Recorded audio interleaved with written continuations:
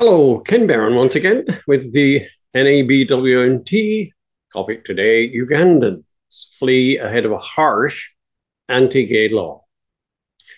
Uganda's parliament passed a sweeping anti-gay bill in late March that threatens punishment as severe as death for some perceived offences and calls for life in prison for anyone engaging in same-sex relationships. They said, quote, "We will hunt you. You gays should be killed. We will slaughter you."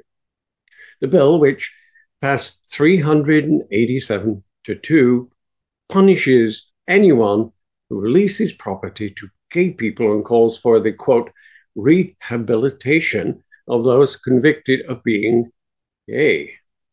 The Uganda president congratulated lawmakers and religious leaders on what he called their strong stand against LGBTQ people and said, "It is good that you rejected the pressure from the imperials," he said, a reference to Western countries in footage released by the public broadcaster. The legislation follows a groundswell of anti-gay rhetoric that has swept African countries in recent years, including Ghana, Zambia, and Kenya. Last month, lawmakers from more than a dozen African countries gathered in Uganda and promised to introduce or pass measures in their own countries that said they would protect the sanctity of the family and children against, quote, "the sin of homosexuality." Same-sex acts were already considered illegal under Uganda's penal code, but the bill introduces far harsher penalties and vastly extends the range of perceived offences. And while anti-gay rhetoric has long existed in Uganda, it has taken a severe turn in the past year, with authorities removing rainbow colours from a park and parents charging into school because they thought a gay person taught there.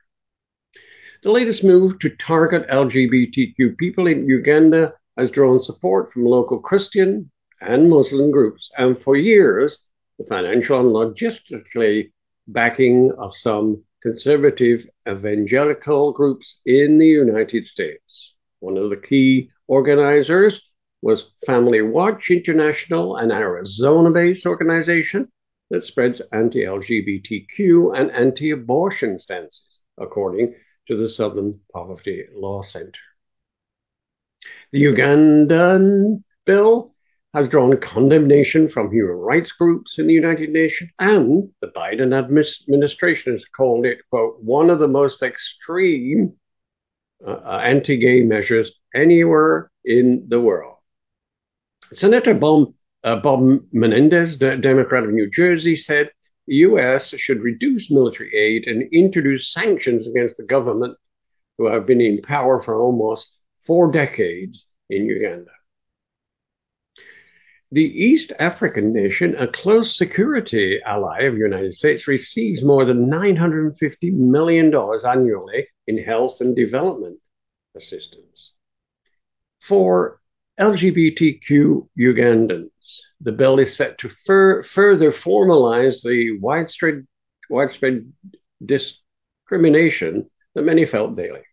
In interviews, more than a dozen gay Ugandans who had fled to Kenya described how their friends, families, and neighbors turned against them over the past year, as renewed anti-gay sentiment swept over the conservative nation.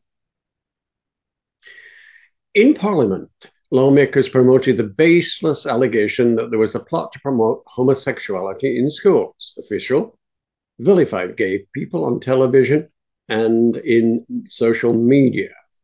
And while military officials said they should be denied medical care. In the streets, Muslims marched against them, and in Christian churches, clerics urged congregants to remain watchful about their efforts to lure children into homosexuality. Last August, the authorities took their most dramatic action yet when they closed the Sexual Minorities Uganda, the country's leading gay rights group. Among the provisions of Uganda's anti-gay bill is the prohibition of what is called the promotion of homosexuality. Lawyers said the clause could put activists and aid agencies supporting gay rights at risk of criminal liability. This could include American-funded health programs supporting LGBTQ people who had come under scrutiny and attack when Uganda enacts similar laws that courts struck down in 2014. The State Department spokesman said if the bills were ratified, it would leave the funding for PEPFAR, the American program that delivers HIV treatment to millions. It would be severely compromised. It also jeopardized Uganda's progress towards ending AIDS as a public health threat by 2030, the statement said.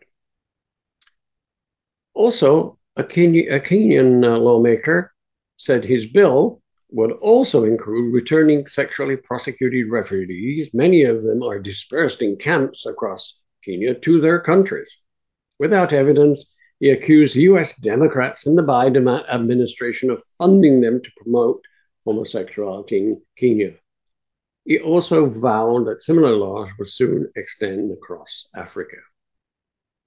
That warning has sown fear amongst LGBTQ Ugandans who said they felt a sigh of relief when they first crossed into Kenya.